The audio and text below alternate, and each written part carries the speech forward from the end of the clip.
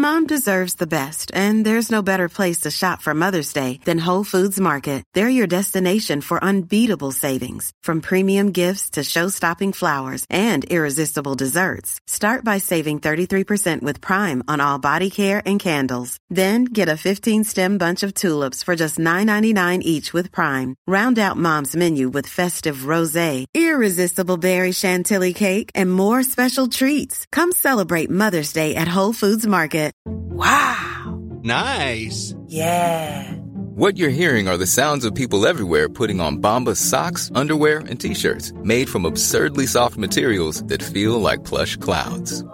Yeah, that plush. And the best part? For every item you purchase, Bombas donates another to someone facing homelessness. Bombas. Big comfort for everyone. Go to bombas.com/ACAST and use code ACAST for 20% off your first purchase. That's bombas.com/ACAST. Code ACAST. Hi, I'm Daniel, founder of Pretty Litter. Cats and cat owners deserve better than any old-fashioned litter. That's why I teamed up with scientists and veterinarians to create Pretty Litter. Its innovative crystal formula has superior odor control and weighs up to 80% less than clay litter. Pretty Litter even monitors health by changing colors to help detect early signs of potential illness. It's the world's smartest kitty litter. Go to prettylitter.com and use code ACAST for 20% off your first order and a free cat toy. Terms and conditions apply. See site for details.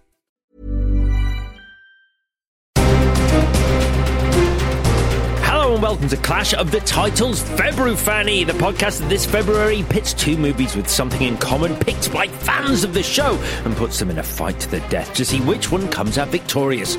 This week, in the red corner, we're at the New York City Ballet Company as Vincent Cassel uses some questionable techniques to try and get the very best performance from Natalie Portman's ballerina.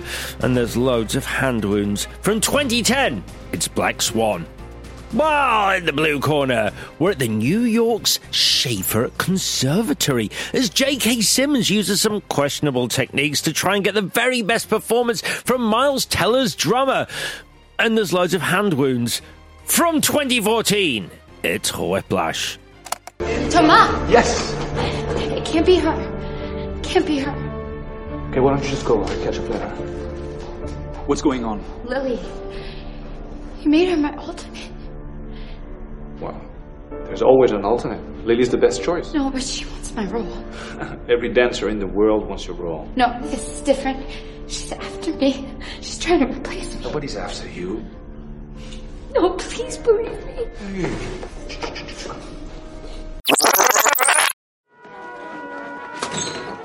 Listen up, cocksuckers. Hurry the fuck up. Get your music. Irene only, set one. Rhythm section out first. Tanner, the kit is a fucking tonal catastrophe. Everybody remember, Lincoln Center and its ilk use these competitions to decide who they're interested in and who they're not. And I am not going to have my reputation in that department tarnished by a bunch of fucking limp dick, sour note, flattered on their girlfriend's flexible tempo dipshits. So it's a pressure to be perfect punch-up this week, but which film will be victorious? Let's find out. Welcome to Clash of the Titles. Release the Kraken! Hello, Clash Brothers. Let me know if it's juicy enough for you. I'm Alex Zane. I'm Vicky Crumpton. I'm Chris Tilley. Right? Yeah. Of all the lines? I went through them all. I know you wait for that moment. I do. It's such a fun game thinking what you're going to pick out, and you often surprise me. Did I surprise you today? You did, yeah. Oh, well, I hope so. Welcome to our penultimate February Fanny.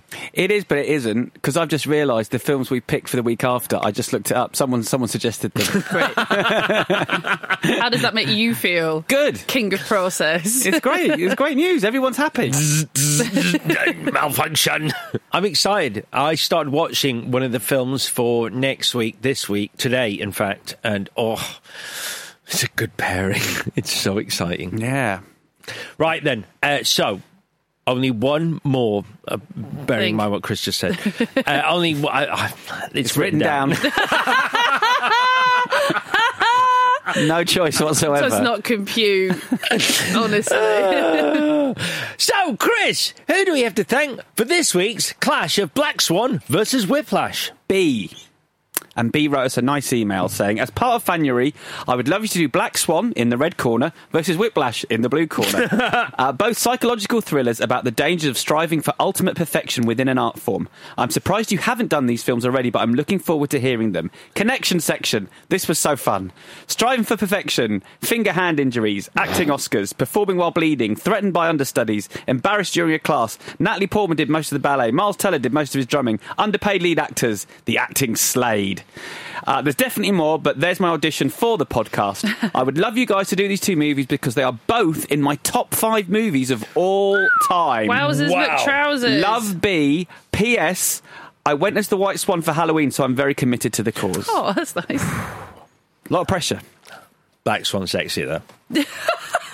I'm just saying, if you're going to go as one of the swans... I don't think she's looking for feedback, but carry on. But there was an advice to be. I'm just, personally, if I was going to do one of the swans... You were going to do one of the swans? Is that what you just said? No, please, go ahead. If you were going to do one of the swans...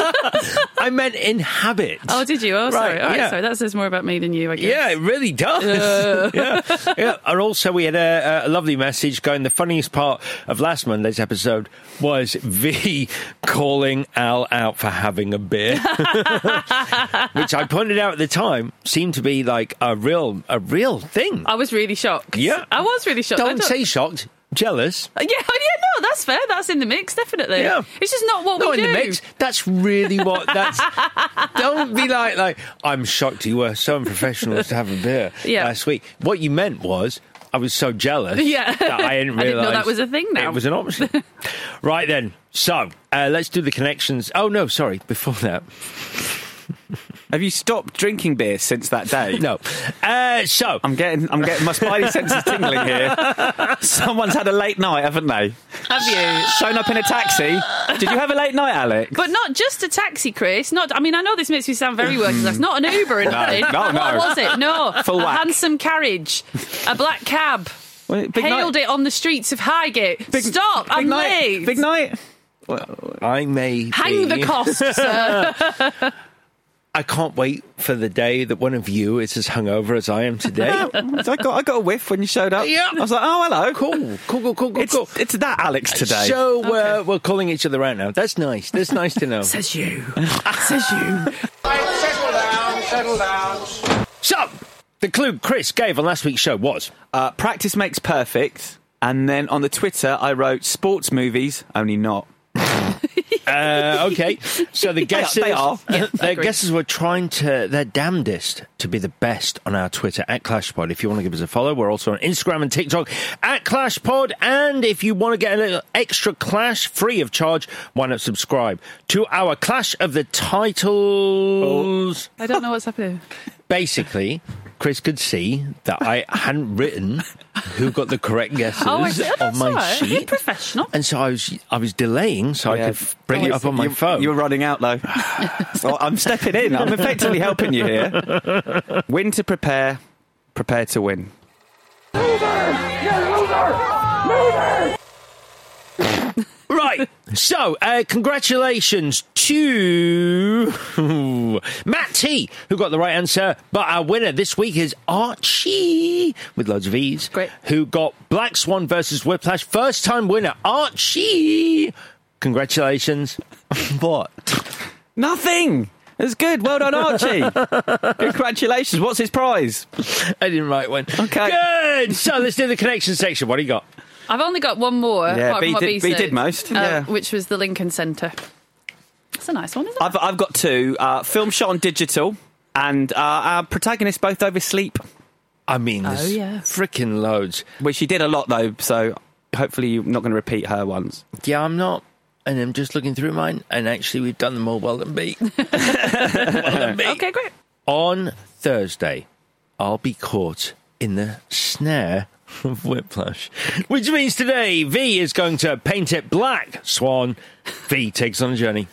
Ballet is really hard. The grueling physicality of it, the infantilizing competitiveness, the sky-high expectations of your family and peers. Tell you what would make it easier, mastering both The White and Black Swan and a production of Swan Lake, which lead dancer Nina eventually does because of wanking. Because Nina is flawless. Nina is flawless as Odette, but can't nail passionate and commanding Ordeal. So pervy teacher Tamar tells her to get in touch with herself, which she can't do because her jealous mum keeps watching. So she nips out for a quick drink with her doppelganger and rival for the Black Swan, Lily, then smashes a ton of E and does indeed nail the passionate and commanding Ordeal, sort of. Losing her grip on reality, growing feathers and talons, she stabs Winona Ryder in the cheek with a shoe knife, which is a thing, and all is going well on opening night as Odette until a man drops her on her knee, which apparently is her fault. Then with Lily suiting up to take the role of the Black Swan, an incensed Nina kills her, or does she? And then she's incredible as Ordeal, so good she actually becomes a bird, and then buzzed, she gets off with her abuser, who has the fucking temerity to look coquettish about it. But then Nina realises she's killed herself, or an old version of herself, or whatever, and she dies maybe as the screen fades to white, not black. That bit is important. No, it's clever, right? It's so clever. And sometimes they wear grey. And sometimes... Is she going to heaven? Because she's dead? I don't know. I don't think she's dead. I don't care. No, I'll get there, though. All right, so I went to the cinema to see this, people, with Mark Parsons. I thought it was great. I never wanted to watch it again, though. It's an interesting one, because this outdates the Mark Parsons VHS shelf. Yeah. So... Is there a list now? Like, obviously VHS is dead. Yeah. But has he continued to rate movies in a similar fashion to the shelf? It's fairly similar in that, and I have said this before, anything made after 1976 is automatically shit, and he goes to the cinema. Maybe 79 at a push. I don't know what he's thinking of, but he will go to he used to go to the cinema with me. He won't anymore. He's learned his lesson there. So he went to the cinema and he watched it, and he said he thought it was quite good. I don't know if that counts as a rating. I watched it for screening for a review that I had to do, and I remember giving it, I think it was a 4-star review, and I remember thinking, yeah, that was good. But if you asked me to remember any scene from this or anything really about it, I'd have struggled. So I was interested to watch it again because I remember nothing. I forgot all the body horror stuff, which is obviously crucial to it. But God, it made me. I was nearly sick so many times. It's so distressing. Well, you know fingers bit like fingers, feet, especially feet. The bit with the toenail. Oh my God, it's pretty horrifying. I don't need that in my life. Oh, no. I don't need that for a film. No, Chris. Same as Alex. I saw this early to review it. Read my review this morning. I nodded through most of it. Wait, the movie or the review? The review. Right. Only a couple of my opinions have changed in 13 years. I got all the names right. Yeah, not Laura. No. Okay, brilliant.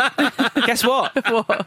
I went home and spent the weekend looking it up. The whole week. I spent 48 hours looking it up. Of course you did. And? Bunch of reviews at the time call her Laura. I Googled production notes like I predicted. In the production notes, they gave her the name Laura on set. I was absolutely right. Of course you were right. None of this matters. What matters is, even though he was in Poland... No one cares apart from you. You're the only person who would spend 48 hours looking up. You laughed a lot. You laughed a lot last week. You were laughing for nothing. What it was useful for is, even though Alex was on a screen in Poland, and obviously there's a huge time difference that we all need to be aware of, he spotted your tell, which is the I wonder, and that will stay with me forever. But it's correct. Yeah, I know. The point is I was right. None of that matters because you do that. When I'm right. So it means nothing. All the Polish beer in the world couldn't prevent me from spotting. I thought you just had wonder. one. Sorry, I thought you just had one. No, I did. Apology accepted, Alex. All right, yeah, so, and I very much enjoyed it. Alex gave it a 4. Where I worked, it was out of 10, so it was a 4.5/9. That's why Hot Dog failed. It wasn't a hot dog. It's about 10 years after Hot Dog. Yeah, I loved it. I thought it was a fantastic film, and I was excited to revisit it, and I was very much into it. Yeah, me too. All right, let me tell you a bit about it. So, directed by Darren Aronofsky. In 1998, so after Pi, have you seen Pi? I love Pi. I love Pi as well, but I've only seen it once. I didn't have the foggiest what was going on in Pi. No. He sees patterns through maths, but in reality... Yeah, it's really good. Anyway, so 1998, Mike Medavoy of Phoenix Pictures gives Darren Aronofsky a spec script by Andre Hines called The Understudy, which was about an off-Broadway rivalry between an actress and her understudy. Weird question. This is so much after Pi, though, right? He'd done loads in between. Yeah, between 98 and here, but he first saw that spec in 98. Right. Mike Medavoy says, do you want to do this? He says no. Okay. In 98. Now, the thing is, that Andre Hines, that's a spec script called The Understudy about off-Broadway rivalry. But I found on the interweb a play with the same name and the same plot by a writer called Eddie McPherson, and the synopsis is Dolores Gordon decides the only way she is to receive the lead in an upcoming community theatre production, so off-Broadway, is to murder the lead actress. I haven't read the Andre Hines spec, so I don't know if it's exactly the same, but that's what I found. So it's unclear to me if Andre Hines was a reworking of the play or if the play came after. I don't know. Is he credited on Black Swan? Andre Hines he gets a story by credit. Right, okay. Yeah. This story's been told a ton of times, though, isn't it? It's all about Eve. Yeah. I'm hoping we'll talk about Showgirls today. Yeah. I saw a lot of similarities for Showgirls. The double... Whiplash, very similar. Very similar. So anyway, like I say, Aronofsky turns it down, but it stays with him, and he'd had the idea that he likes the story, but he wanted to merge it with ballet. I think his sister was a ballet dancer, and he was quite interested in that world. Cut to 2006, Mike Medavoy still has the rights. It then be rewritten by John J. McLaughlin. That doesn't work out in sort of Hollywood parlance, so then Aronofsky, off he goes and does The Wrestler instead. At one point, The Wrestler was going to be about a love affair between a wrestler and a ballerina, because he's quite interested in like the sort of bodily extremes of people in those worlds and the clash of like high art, these are his words, versus low art, so ballet versus wrestling. I guess another connection would be directors whose most recent films have gone off the boil slightly. What, Babylon, do you think? I really like Babylon. Yeah. I can see why people don't like it. I haven't seen or read anything about it. I loved it. Yeah. It's insane. Is it quite lush? It's stupid. What was Darren Aronofsky's last film? Well, he sort of went off the boil with Mother. Yeah. Like... I haven't seen it. I've been told not to see it. So. You definitely need to watch it. Yeah. The pissing baby death is brilliant. Great. So anyway, then Aronofsky's going to do RoboCop in 2008. That stalled. So then he comes back to Black Swan, still known as The Understudy. Then Mark Heyman does a draft and he puts Swan Lake in there. And then you get all this stuff about duality, the doppelganger, and that synthesises perfectly with the actual story of Swan Lake, the white and the black swan. So here we go. Then Everyone Loves the Wrestler, so it gets a bit of momentum behind it. Mark Heyman does about 25 million more drafts. And then we get Natalie Portman. So she knows Darren Aronofsky from like way back. She can dance. She loves ballet. She'd wanted to do a film that combined those things for a while. She trained for a year. And then, like the Strictly Curse, but more glamorous, she met her husband on this. I mean, I think everybody knows this, but that's quite sweet. So Benjamin Millepied, he's the prince in Black Swan. He's a dancer, a choreographer. That's her husband. Yeah. I didn't know that. Isn't that cute? That's nice. She had the hell of a year. She met her husband and then she won an didn't meet Oscar. him on Black Swan? Yeah. Yes. Oh, she met him on Black Swan? Yeah. Oh, that's nice. Isn't that nice? Yeah, that's beautiful. So they were training, she was trained by, I think she's called Mary Herbert for a while, and then she was choreographed. I don't want to drop you in it, but I remember, wasn't there some controversy around the time of like how much dancing she actually did? Because... a bit like Rami Malek with Freddie Mercury, there was a little bit of mist cast around how much singing he actually did during his Oscar campaign. Yeah. And he didn't really do that much. Yeah. But you wouldn't know that to have followed the Oscar campaign. It's like, well, yeah, he sang some songs. Miss. The stuff I read was pretty clear that when you when you see her in a mirror, when you see a sort of not a close-up, it's another dancer, because she can't be a prima ballerina. You can't just go from not being a prima ballerina to being one in a year. But she did train really hard for at least a year. And so, when you see her up close, the movement of her arms, any dancing you can see up close is Natalie Portman dancing, which is what I read. The controversy came about because they told the ballerina to stop talking about it until after the Oscars. Right, okay. Right. And that's pretty standard stuff, isn't it? Like, yeah, but I think you need to put it in a contract rather than... Oh, okay. Just hope they're not going to say anything. Because I think they were saying that Natalie Portman did 80% of the dancing, and that annoyed this ballerina who said, no, actually, I did 80% of the dancing. And there you go. And they said, shh, wait a month. Just wait. We'll give you so much more money. Oh, the whole Oscar campaigning thing. Obviously, with the Oscars coming up, I've had to read so much about it. The whole Andrea Riseborough stuff is mad. Mad. Like, because on the one hand, you're like, oh, my God.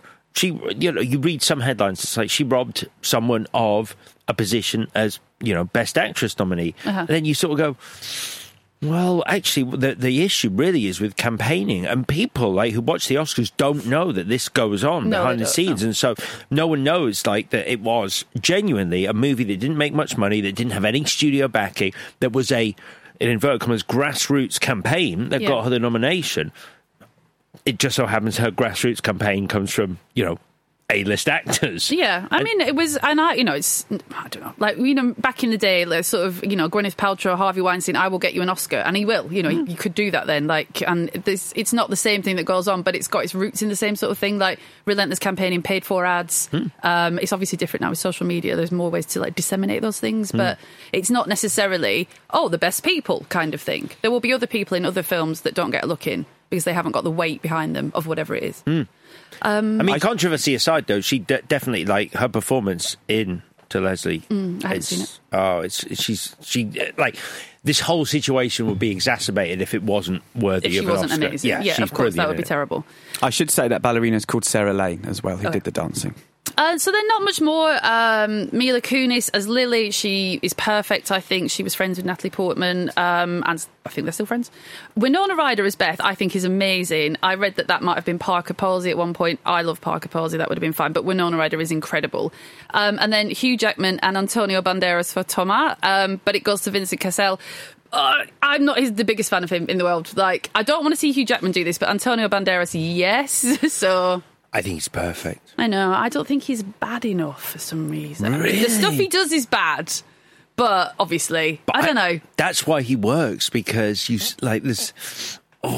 He's Vincent Cassel, and he's so romantic, and you can find yourself like I watch him and I go, oh, Vincent Cassel. You would dance with him. I would dance with him. You would do anything he asked you. I would bite the fuck out of his tongue. So then, there were some finance troubles at the very last minute. They nearly killed it, but they didn't. And then it went on to be Academy nominated Best Picture, Best Director, Best Cinematography, Best Editing, and Natalie Portman won the award for Best Actress. So a smash, I guess. That's it. For sure. Excellent. Any more for any more? All right, then, let's get into it. So we start with a dream.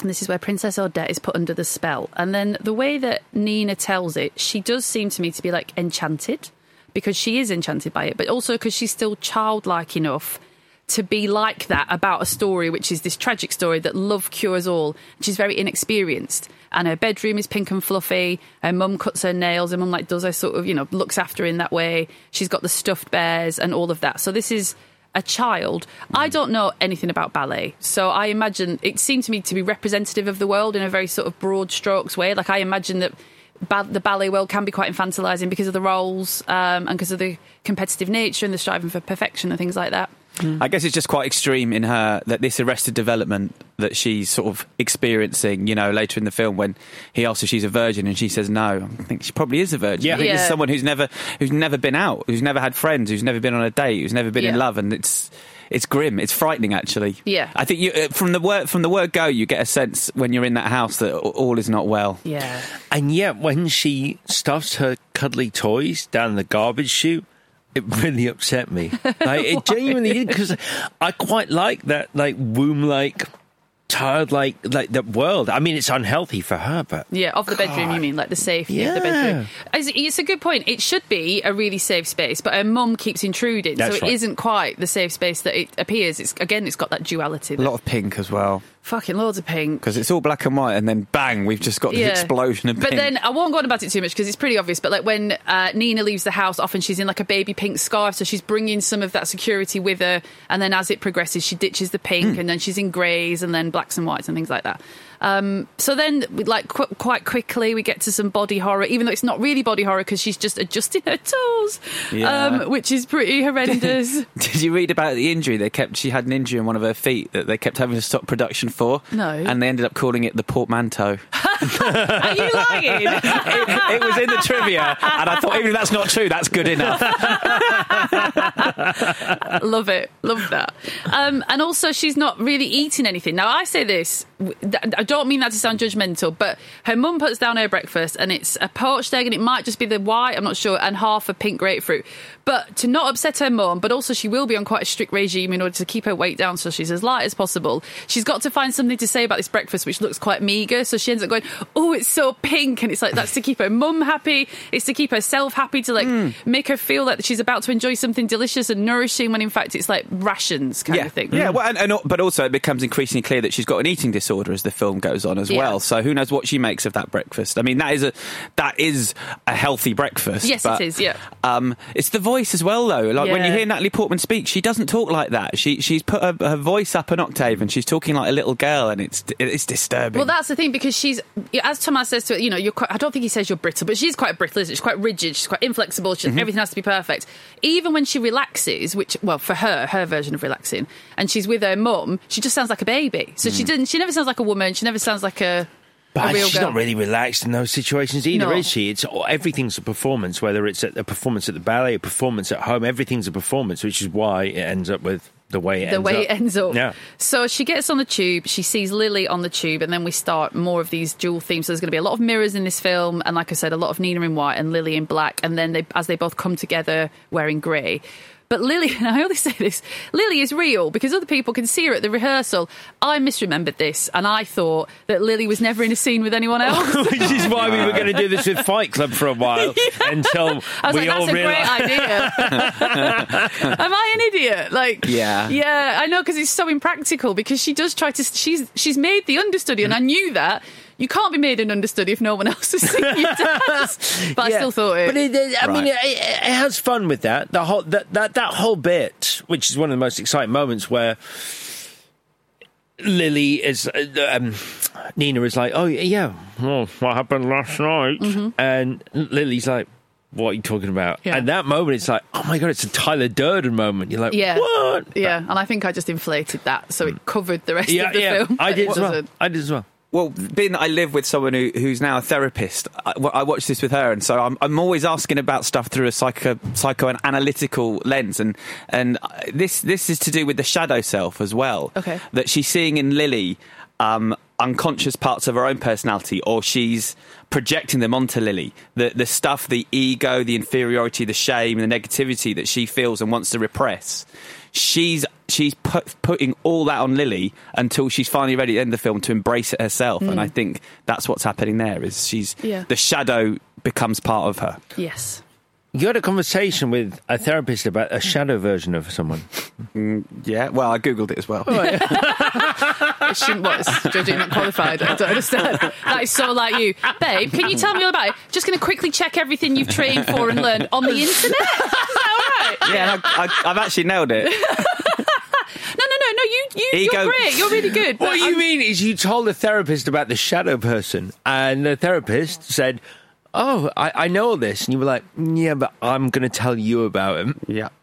You're not psychologically complicated, are you? I don't mean that as a cause. No, I mean you're a straightforward person, aren't you? We all are. Yeah. We all are. Yeah. No, we're all complicated, Vicky. Oh, right, sorry. I wasn't trying to backhand compliment you. You know, basically, a person can be more than one thing. 100%. That's a misnomer. Yeah, if you I think see about it, yeah. I see It was pretty clever. I see you. Anyway, so then we meet Thomas. He gives us some handy exposition of what Swan Lake is, which is good because I don't know the story of Swan Lake. I wish he hadn't said, though, in this scene, he goes, "It's been done to death, but we're going to do it differently." And then I think, oh, do something else then. Like, when you say, "Oh, it's been done to death," I know I'm going to see a ballet at the end, and I think, oh, can we not just do something else that's less derivative? No, then? I like that, though, because it's that arrogance of going, "I can do it differently." Yeah. It says so much about his character, like, this has been done to death, Yeah. but the way I will do it will blow people's minds. It's my shortcoming because he's like, we're going to strip it back. There's no artifice, and I was like, I've never seen Swan Lake, so I don't know what it normally looks like if it's stuffed full of artifice and whatever. I don't know what a pared back version looks like. So I get it for the film because they cannot afford to put on a full ballet at the end, but I don't know what it would have looked like anyway. Okay, see what I mean? Yeah, I understand. Anyway. I wouldn't know that either. So it's interesting that you think he is evil. He's not as evil as I remember. Like, not yet. Like, he gets there. But he's just not as I don't know. I just didn't feel creeped out by him that much. He's doing, but if he looked like Harvey Weinstein, I think you would be. He's pulling all those manoeuvres on her. Yeah. in that position of power. Yes, but I agree. I mean, like, you know, if we're going to compare these movies, which we are, you know, Vincent Cassel versus J.K. Simmons. Yeah. I mean, one definitely inhabits that villainous role. Yeah, okay. Much better. What, the one who's trying to sexually assault the woman? No, the guy just shouts a lot. It's complicated, isn't it? So anyway... He's the hero, but we'll get to that on Thursday. He nearly becomes the hero. Like, there's a moment where I'm like, oh my God. Anyway. Wait, who? Vincent Cassel, J.K. Simmons? No, J.K. Simmons. There's a moment where I'm like, oh my God. Oh, wait, we need to talk about this on Thursday because it's an amazing character arc that he has in that movie. Really it's is. phenomenal. So Tom Hanks needs a lead to play both the White and the Black Swan. I didn't know if that was normal. So the first time I saw Black Swan, I was like, she's being pushed to the extreme because she's going to inhabit both roles and no one ever does that. But then I read it is normal. So I remember this, I was like, and I kept thinking, why not just cast Nina as the White Swan and Mila Kunis, like Lily as the Black Swan, and be done with this fucking movie? Yeah. But do you know if it's normal? I believe so. One dancer always does both parts. I don't know if it's always, but it does happen. Commonly, yeah. All right. It's just, I live with a ballerina, and so I asked her. I feel like I want to blame marketing on this one because I remember thinking so wholly in the run up to this film back in 20 whenever, it was like, oh, this is unusual. Like this dancer is being asked to do something that no dancer has ever done, and that's why it's such an extreme, and that's what tips her over into madness. Right. She's trying to be better than everyone else in the world by doing both roles, and no one ever does that. Anyway, that's my fault, not anybody else's fault. So, Nina, she's not quite up to it, so she's perfect as Odette, but she's not enough like Lily yet to play Odile. So then she puts some lipstick on to make her case, which I love. It's only a little moment. I'm just going to lean into this for a second. Right, so A, grown women do wear lipstick. But B, it is also something that children do to pretend, or has become a symbol of children pretending. I don't know if children actually do put lipstick on and go, oh, look, I'm like mummy or whatever. But I love that moment because she's got this thing, this totem of grown-upness, and she puts it on herself to go and have a difficult conversation with this man that's standing in her way. I would have loved it more if it had been a really weird shade of lipstick, really badly applied, because then she would have looked off. But she looks gorgeous because she's Natalie Portman. It looks perfect, doesn't it? You don't look at her and think you've never put lipstick on before. So if she'd just gone like all round her lips with a weird colour and was still going in and didn't know that was bad. If she went in that room looking like a clown, yeah, I don't think like I would the have Joker. Liked it. I really would. I'm just so surprised that her biting his tongue is enough conviction for him to then cast her. He's already cast her. This is the thing. No, he hasn't at that point. She goes in to make her case. He kisses her. She bites him. And then they say the postings are up. He says in the room before she bites his tongue, he's cast Veronica, I think her name is. Oh, yeah, he does. Oh, yeah, you're right. And then she says, congratulations. Yeah. Yeah. Right. That's that whole, that mini arc. But he says that he's cast someone else, which is why she bites his tongue, and then he reverses it, which is why she makes the faux pas of going, congratulations to someone else and got it. You don't see why the bite would convince him. Oh, it's because it's just spirit, isn't it? It's like, it's gross. She's being abused, but in his twisted, weird version of whatever that is, she's because he actually says, I saw a little bit of that in that moment, and it's like, did you, or did you see someone going, don't kiss me, you fucking weirdo? Which is what he thinks the Black Swan is. So in his head, he's doing nothing wrong. So clearly he is an abuser, but he doesn't think he's an abuser. He thinks he's just doing what needs to be done to get the performance. Yeah. And when she fights back, he sees this rebellious spirit, which is what the Black Swan embodies, I think. Sure. Let's have a small break, shall we?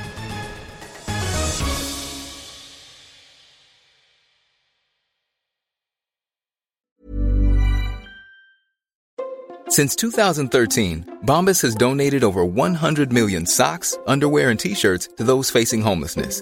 If we counted those on air, this ad would last over 1,157 days. But if we counted the time it takes to make a donation possible, it would take just a few clicks. Because every time you make a purchase, Bombas donates an item to someone who needs it. Go to bombas.com/ACAST and use code ACAST for 20% off your first purchase. That's bombas.com/ACAST, code ACAST. Burrow is a furniture company known for timeless design and thoughtful construction, and free shipping, and that extends to their outdoor collection. Their outdoor furniture is built to withstand the elements, featuring rust-proof stainless steel hardware, weather-ready teak, and quick-dry foam cushions. For Memorial Day, get 15% off your Burrow purchase at burrow.com/ACAST, and up to 25% off outdoor. That's up to 25% off outdoor furniture at burrow.com/ACAST.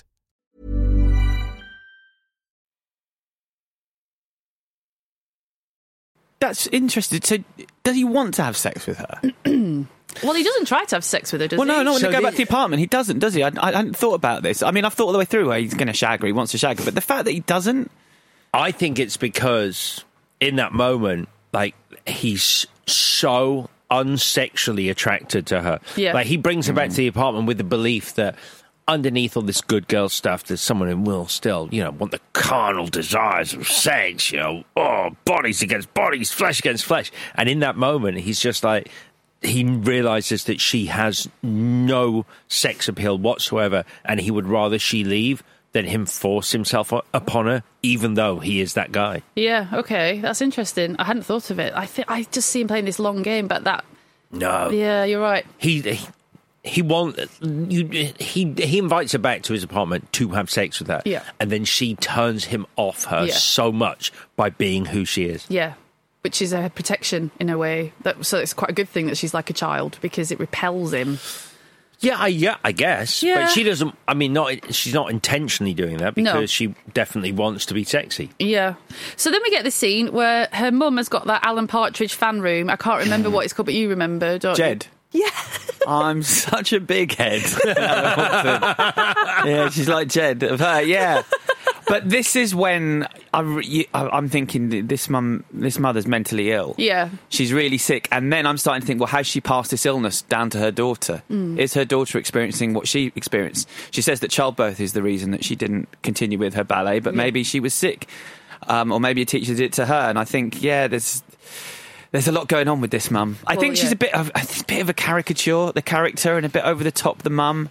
So it's interesting. My memory of it was she was very stage mom. She was like, you will never, you're going out there and you're doing this. Do what needs to be done. If he tries to sleep with you, you sleep with him. All of this. And she's actually much more, although she's still a tricky mother, she's more protective than I remember her being. So when she rings in sick for her at the end, obviously she's trying to sabotage her. But there are moments where she does seem to be caring for her. She's just overprotective. No. She just doesn't want...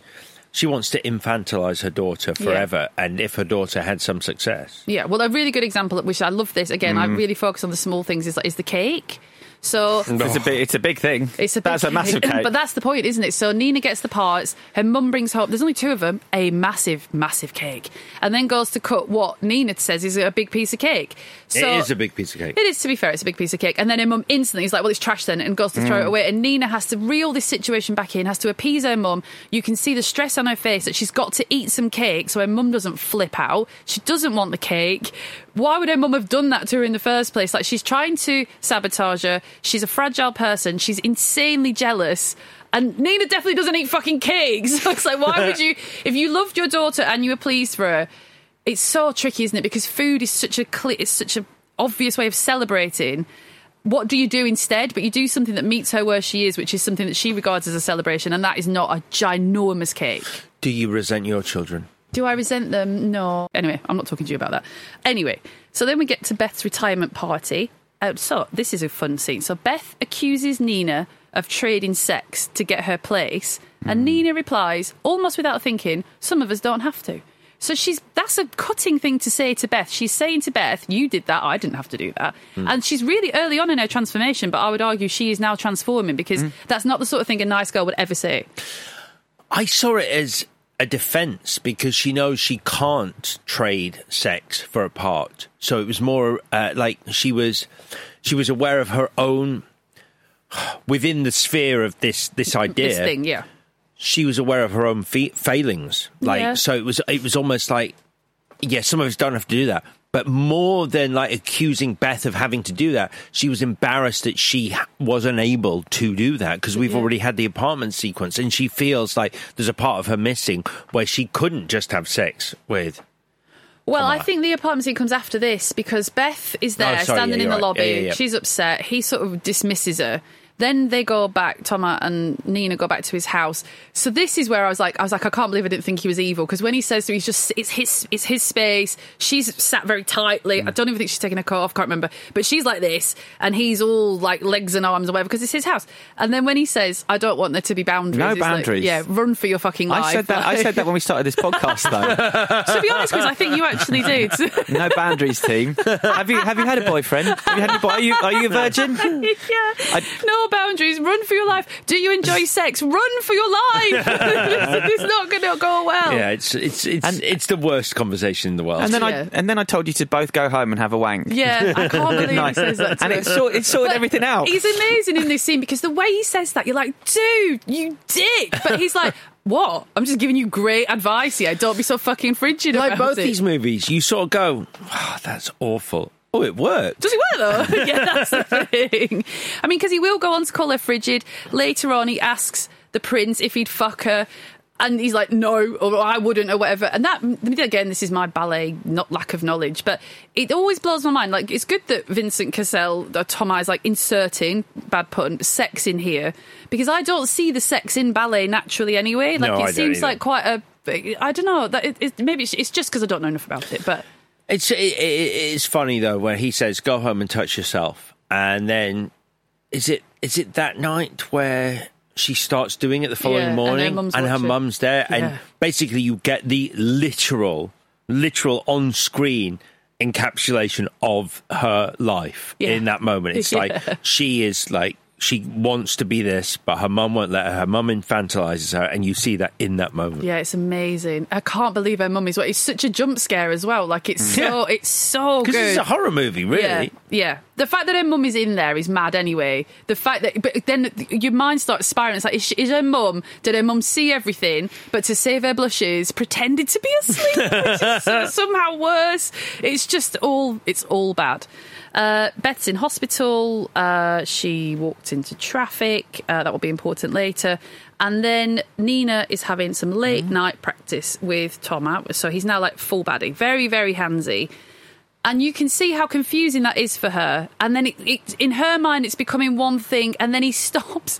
And then he says, that was me seducing you when it should have been the other way around. Yes. It's like, Jesus Christ. And you're like, absolutely good teacher. No, I think that's one of the most. That's such an abusive thing to do. To be like, this is a thing. This is happening. This is something. Actually, you're still not doing it right. Like, ugh. 100%. But what he is saying, I mean, look, he's a villain. That is unacceptable. Yeah. That is awful. But what he's saying is true. Like, in terms of the part... Yeah. Well, say it, don't do it. Can you get off my boobs, please? Just tell me. But you make a good point, because Nina is an excellent dancer. That's the fact. She's not like the underdog in this. So she hasn't got her place because someone dropped out. She's brilliant. So she can obviously follow instructions. She just needs to relax or whatever. Yeah, she's precise. Yeah. But the issue is Lily is imprecise, but it's effortless for her. And with Nina, part of the trouble is it just looks like she's trying too hard. And she doesn't look like she's enjoying herself. And then when you see Lily later, I can't remember what scene, and she's dancing, but she's laughing with everyone, and she's like, oh, I'm so embarrassed, like, oh, whatever. Like, and it's really easy. Her dancing is easy, her life is easy, and Nina can't understand that because her life is so hard. I find it hard to comprehend, though. What is he after perfection? It's all about perfection, the ending, but he likes the imperfection in what Lily does. Yeah. But he wants... I mean, like, we're jumping ahead here, but the last scene about her believing that she'd done it perfectly was there was a perfect way to embody the Black Swan. Yeah. And there was a perfect way to embody the imperfection. So it's like there was still the perfect version of an imperfect character on the stage. If you're flawless, you can be so good that you can act like loose and relaxed and easy. If your technique isn't perfect, you could never fake being perfect. But if you were perfect, you could fake being not perfect, I guess. I think. Like when I do the robot. Your robot is incredible. You're an excellent dancer. Quickly do it, because we can put this online. No, I hurt my arm and leg, so I can't. On the way here. Got hit by a car. Liar! So we've got some wing rashes and bleeding fingers, and then this. What do we think of this scene? Nina goes home on the tube, and an old man is indecent on the tube. Why is there so much wanking in this film? Like, what? Yeah, I get it. I wrote down tube wank. Tube wank. Why is that there? Fucking wanks. The little bastard. Is it there because she's meant to be like, well, everyone is at it, like everyone is doing something, so, or is it just her whole world is filled with abuse? Like, I think it's the idea that she's being sexualized and yet she still can't see herself as sexy. Okay. Is that in her mind? With the old man? Yeah. so much of this is in her mind, what's happening. Yeah, unreliable narrator. Yeah. Could that be something because she suddenly becomes sexual herself? Also, what you just said is not right. Like, when someone does that to you on the tube, it's not. What Nikki, you've said is if you get that not as a right. bit. Thank you. Thanks for your input. Every time I say something that's not right, if we could just play that. What I mean is, I appreciate your efforts. Thanks for the notes, but what you just said there is not right. I'm not even like in the moment. Can I rewind to something you said previously? She wasn't listening to me just then. She was thinking. That's true. Don't you? Well, let me tell you why not right what you said was. Go on. Because when someone does that to you on the tube, it's not because if they find you sexy, it's a power thing. You don't feel sexy after that's happened to you. You feel disgusting, but you could be anyone. Like, a man being indecent on the tube, it's not that she's like, oh, I'm not even sexy, because he would have done that to anyone. She just happens to be the person that sat across from her. So Lily turns up to Nina's apartment to take her out on the town to apologise for talking to Tamar about how she was feeling. This scene I do remember because it's such a good example of how relaxed Lily is. Like, she's got ecstasy with her. She does spike Nina's drink, but then Nina knows she's done it, so it's kind of, she's sort of consenting. But it's just like, what professional dancer is like, I'm going to go out and get smashed on ecstasy, and then, yes, I'll be at rehearsal. I was jealous, obviously, because it's like she's got so much energy. Young people. Yeah, she is just young, isn't she? We all used to do that. I mean, not that, but like, you'd go to work the next day. Yeah, you'd be fine. Not anymore. Some people used to like drink until like 2 a.m. and then go and like do a work. podcast. Like, do a podcast, for instance. Yeah. And you're sat down, though, so... He's sliding further and further down in the chair. He's going to disappear in a minute. I did get confused because I thought it was the big show. Like, they make it out like she's on stage the following day and it is the show.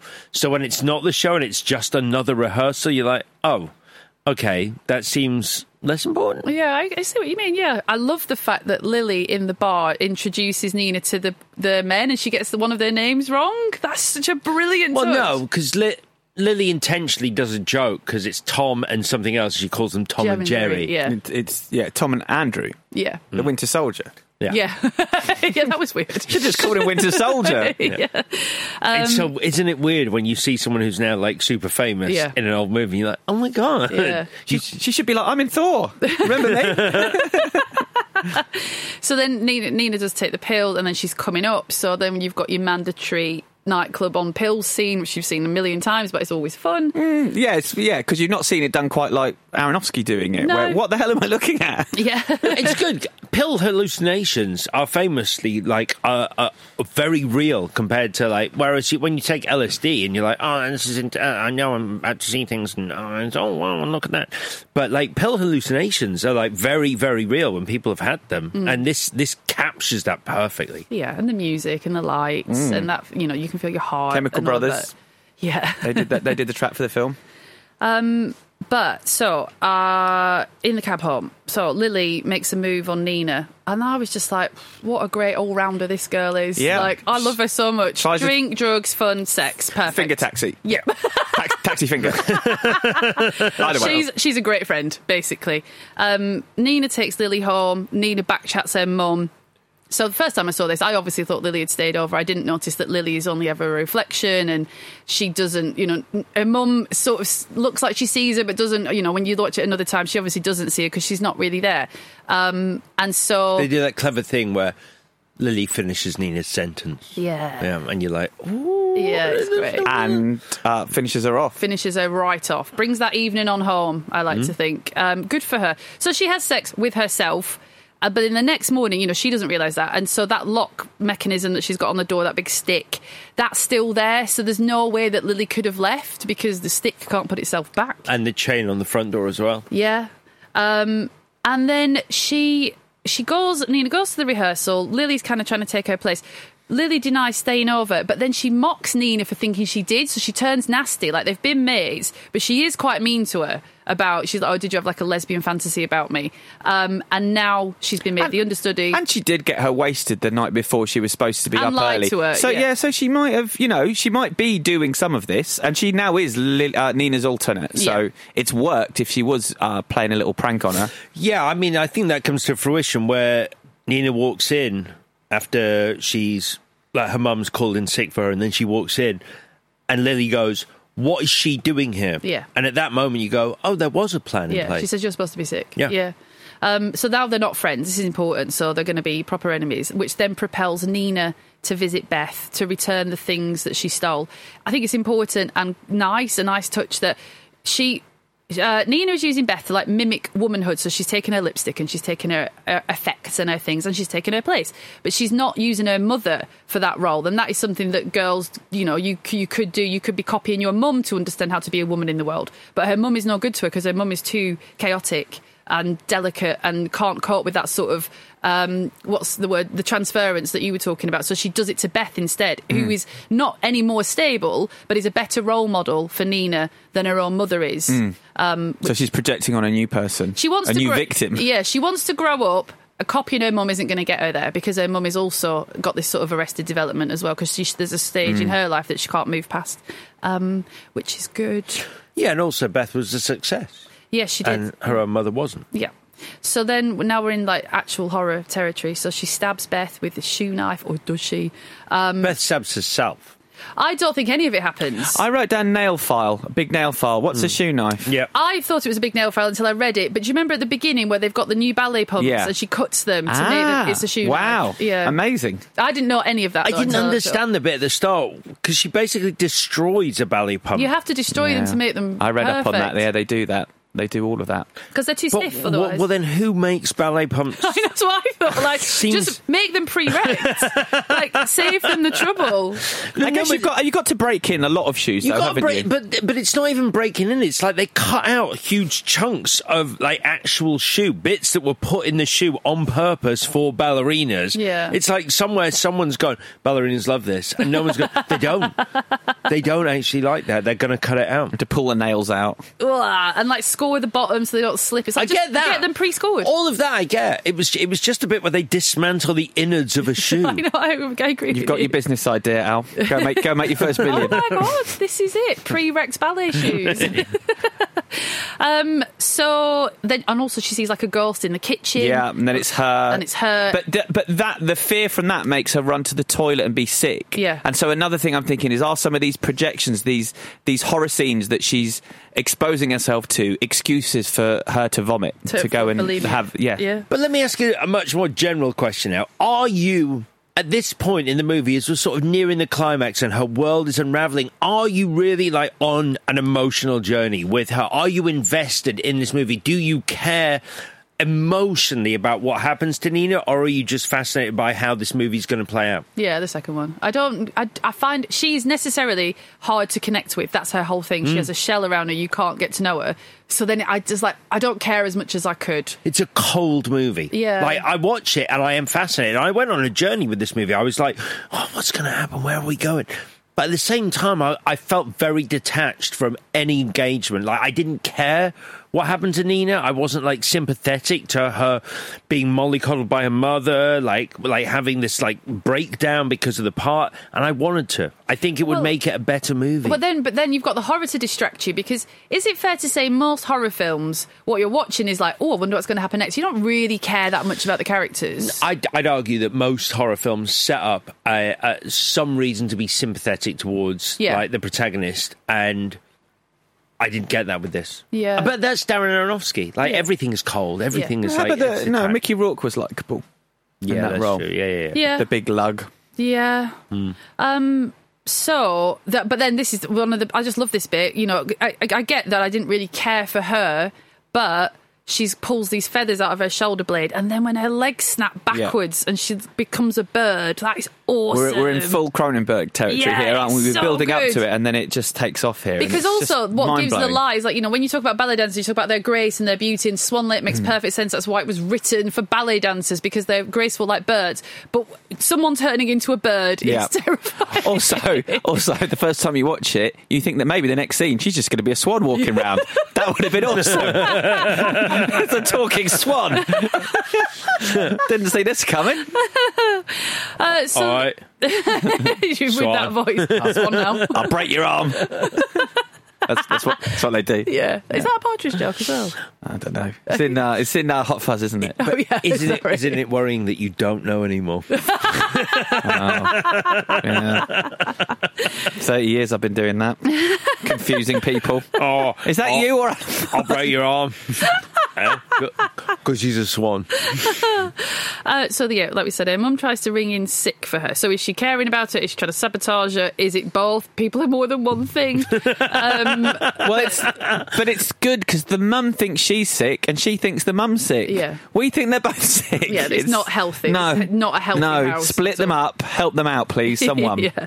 But so Nina's not having that, so she rushes off. And then Tamar tells her, which is very on the nose, but it's fine. The only person standing in your way is you. Let her go. It's like, okay, I get it. She dances as the White Swan. Then she's dropped. Her toes are stuck together. Oh, yeah, she's got webbed feet. She's got webbed feet. Did you keen on that, Al? I mean, everything involving feet in this, and also fingers. In fact, the body horror of this... But webbed feet, better or worse than splayed toes? Put socks on them.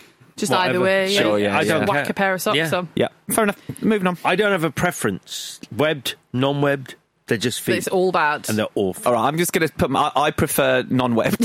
Just for the record. And that's great. And it's nice that you have a lane. I think I like both. That's great as well. I like neither. Yeah. I want Although it would make make flip-flops a nightmare, wouldn't it? But then that would... Sliders, they call them sliders now, don't they? Sliders, sorry, what... of course. Yeah, which became a thing where people wore socks with them. And I was like, the first time I saw it, I was like, look at that guy. And then he was a young, cool guy. It's still a thing, yeah. It's still massive. It was pointed out. Massive in Lewisham. Footballers and rappers love them. Right. Yeah. We're going to have to catch up. I want to. This summer, let's do it. Do we? Or will we always look like the other end of the scale? We look rubbish.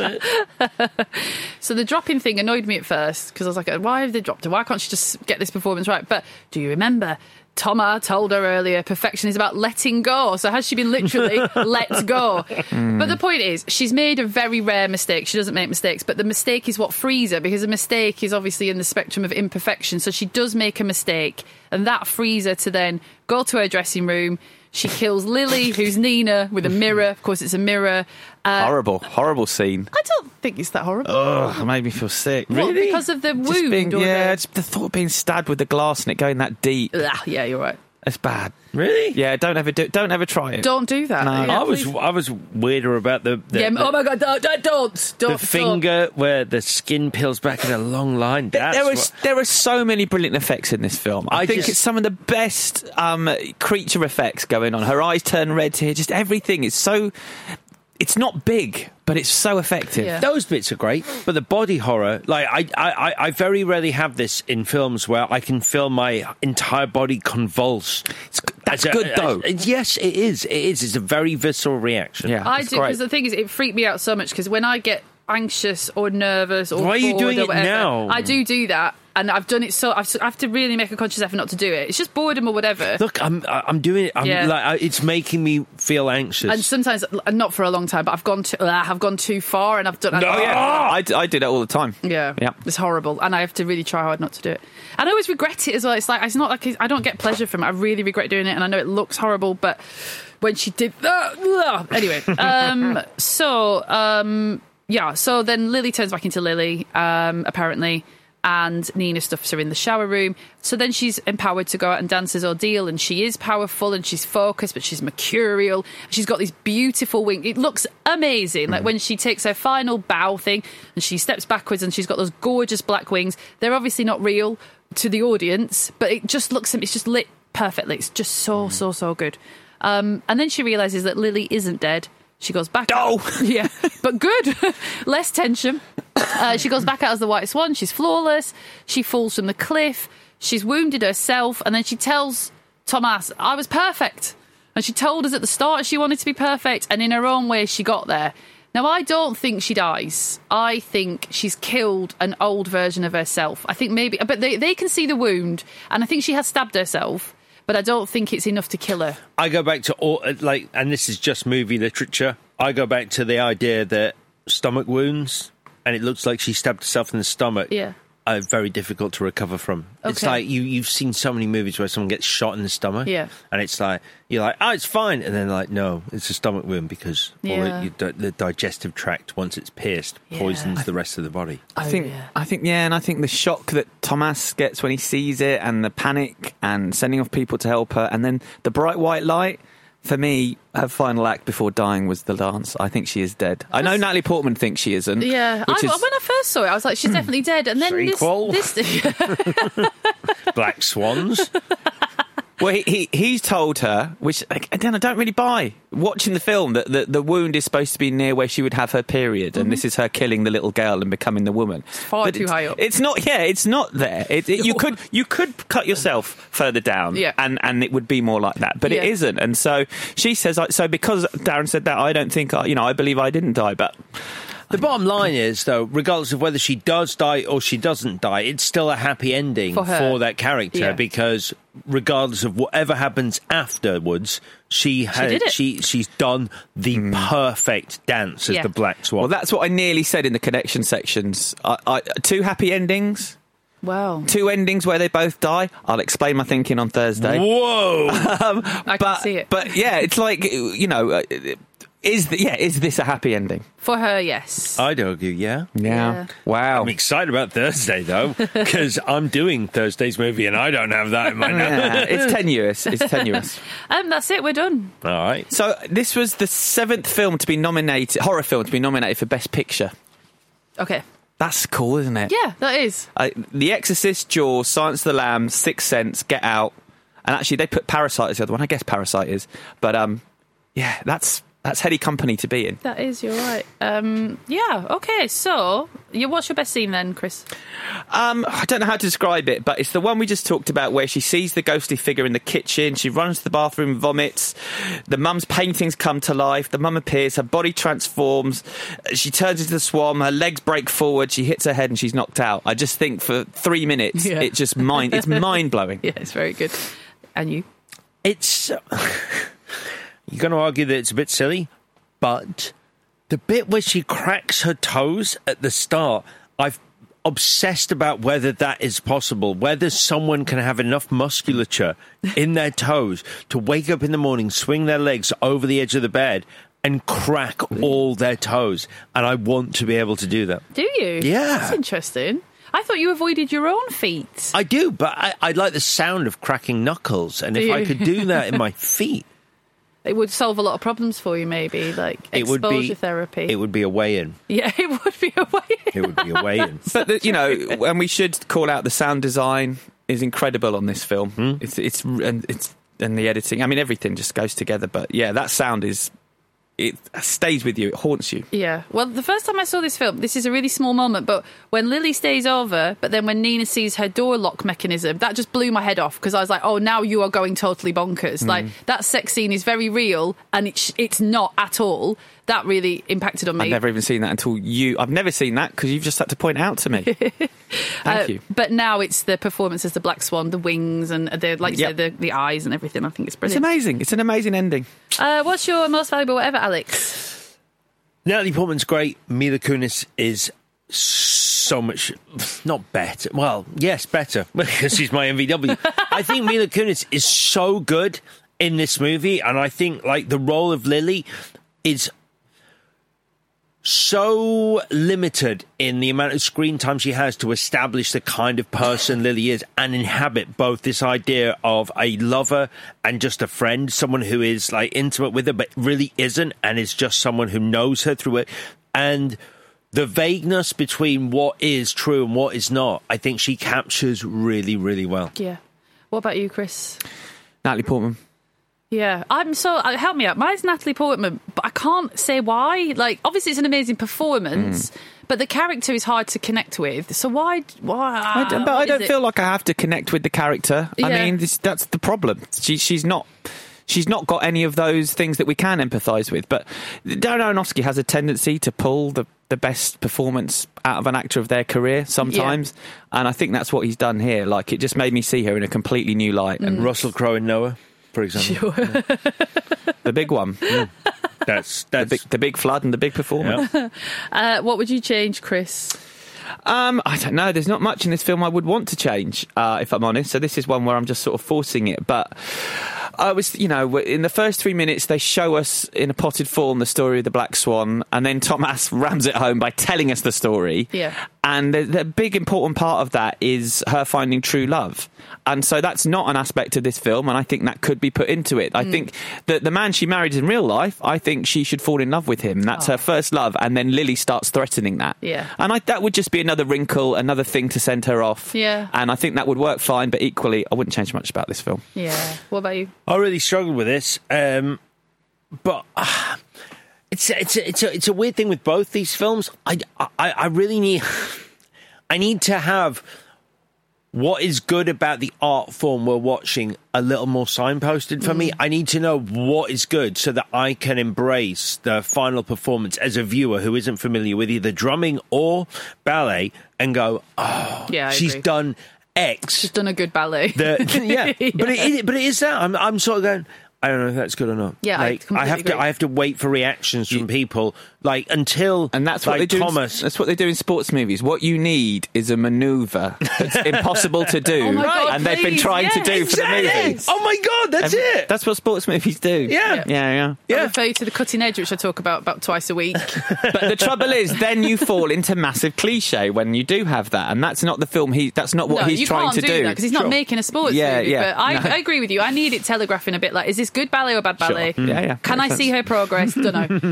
Mine is. I was really struggling as well. I have got one, but you'll roll your eyes because it's stupid. But you want to collapse the characters of Veronica and Beth. Veronica is great. She's awesome. She's an enemy. Beth, nothing. What happens to Veronica? Like, she's really arch at the start. Like, fuck you for saying I got the part, whatever. And then Beth gets killed or doesn't get killed in the hospital. There is a way of collapsing those two characters. The Veronica Beth was the prima ballerina, and then she gets hospitalised. Done.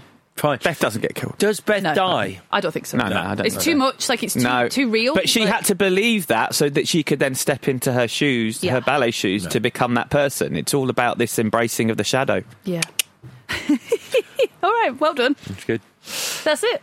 So, we're doing something new this week. Uh-oh. Gang. Completely new. You excited? Yeah. No. So, I asked our listeners on Twitter to send us questions they'd like answered just about us, about film. Okay. And the main one is from Ed Brad, who says, what drew you three 1997! I mean, that could be the right year. Yeah, we met because of a shared coincidence. Oh, God, that! Oh, Jesus, I buried that. We'd both broken up with someone who we were kind of really into. Yeah, and yours was called Alex, and mine was called Vicky. Yeah, that's so and true. Then we were like, let me tell the story. So we were a mess. There we go. We got there in the end. We were such a mess. And then one day I was like, why are you a mess? And you were like, oh, because of Vicky. And then he was like, why are you a mess? I was like, because of Alex. We were like, well, let's be friends then. And then we can slag them off, and it's so cathartic. Like, it was so cathartic. And then we were all right, weren't we? Like, I got over it. Yeah, we were fine. Yeah, we were fine. I don't think either of us really cared that much because we found each other. We did. And oh my God, that's so true. Out of the shambles of all of that, rose this beautiful thing, for which I'm really grateful. Like, I was heartbroken at the time, but fuck that person. And I immediately fell in love with you because of your tolerance, which very few people have an ability to absorb what I am. I see you. So, Alex, how did you meet Chris?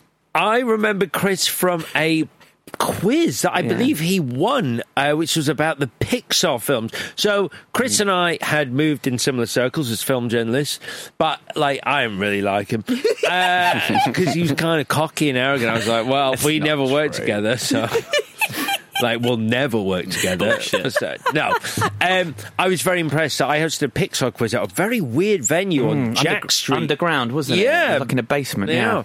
And it was all about the Pixar films. It was organised to promote some Pixar movie. I don't know. I just turned up and was like, all right, I'll host it. But then Chris was very, very good at the quiz. And had I realised now that trivia was his thing, I would have... we should do a Pixar film at some point. Sure. And then the second time I really remember Chris is when I was hosting a premiere, and based on one real previous meeting where we'd interacted... I love this story. I'm on a stage waiting for fucking movie stars to walk on stage stage, and Chris goes, Alex! And I'm like, oh, that's nice. That's nice. We met at that Pixar quiz. I'll go over, and I walked off the stage, interrupted my night, and went over. He's like, Alex, hey. And I'm like, oh, hey, Chris. Yeah, we met. And he was like, no. I don't want to talk to you. Will you take a picture of me and this hot girl I'm arriving at the premiere with? And because I'm me, I'm like, yeah, of course. Yeah, Playboy model. What a power trip. What a power trip you were on. He's so exaggerating how that went down. He is so exaggerating, but that's a funnier version. So we'll go with that version. I love that story. I love it. I took the picture, gave him his phone back, and then the third time we really met was organising this. Yeah. So just to explain how it happened, I lost my job, and I'd always wanted to do a film podcast. I had an idea, spoke to our friend Pete Donaldson, and he said, that's great, come in and pitch it, but also Alex is talking to us about doing a film podcast. Why don't you go and talk to Alex? And so I went and spoke to Alex, we brainstormed, we came up with an idea, you came on board, Vicky, we did the idea for 3 episodes, and then we were like, that's shit. We started from scratch again. That's such an Easter egg for someone at some point we need to put. I've still got them. Yeah, I think I've got them as well. You know, they're amazing. Yeah. Are they really? I don't know if they're amazing. Are they really bad? No, they're fine. That's the answer to that question. I'll do the other two very quickly now, but we're not going to answer one of them, and the other one you're going to answer. The Unbearable Dr. Congo says, this is the one we're not going to answer. Of the three of you, who are the best friends, and how has the dynamic changed? Won't be answering that, but thank you. And it's all equal. Yeah. Ben Power asks, for Vicky, does Mark still have his VHS collection? Actually, that's a great question. Yeah, it's in the shed. Oh, wow. They're in the shed somewhere, but we have no means by which to play them. Okay, I'm going to add a question then. Can you take a photo so I can post it on the Twitter? Yeah. So we can see. I'd love to see them again. I remember it from... Yeah, with his little handwriting. From the New Cross.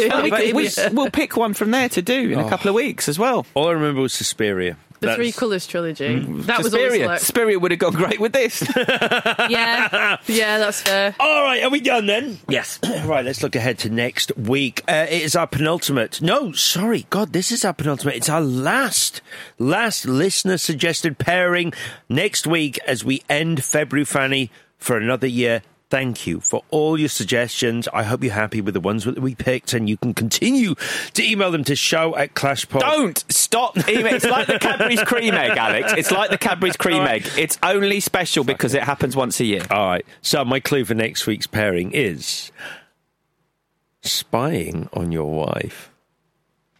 That's my clue. Okay, how long did it take you to come up with that? Bloody hell, man. We won't bother with a second one on Twitter. Honestly, I think there's misdirection. Great, we'll see how it goes. Spying on your wife. We'll be back on Thursday talking Whiplash and revealing the winner of this week's Clash. Until then, have a great week. Bye-bye.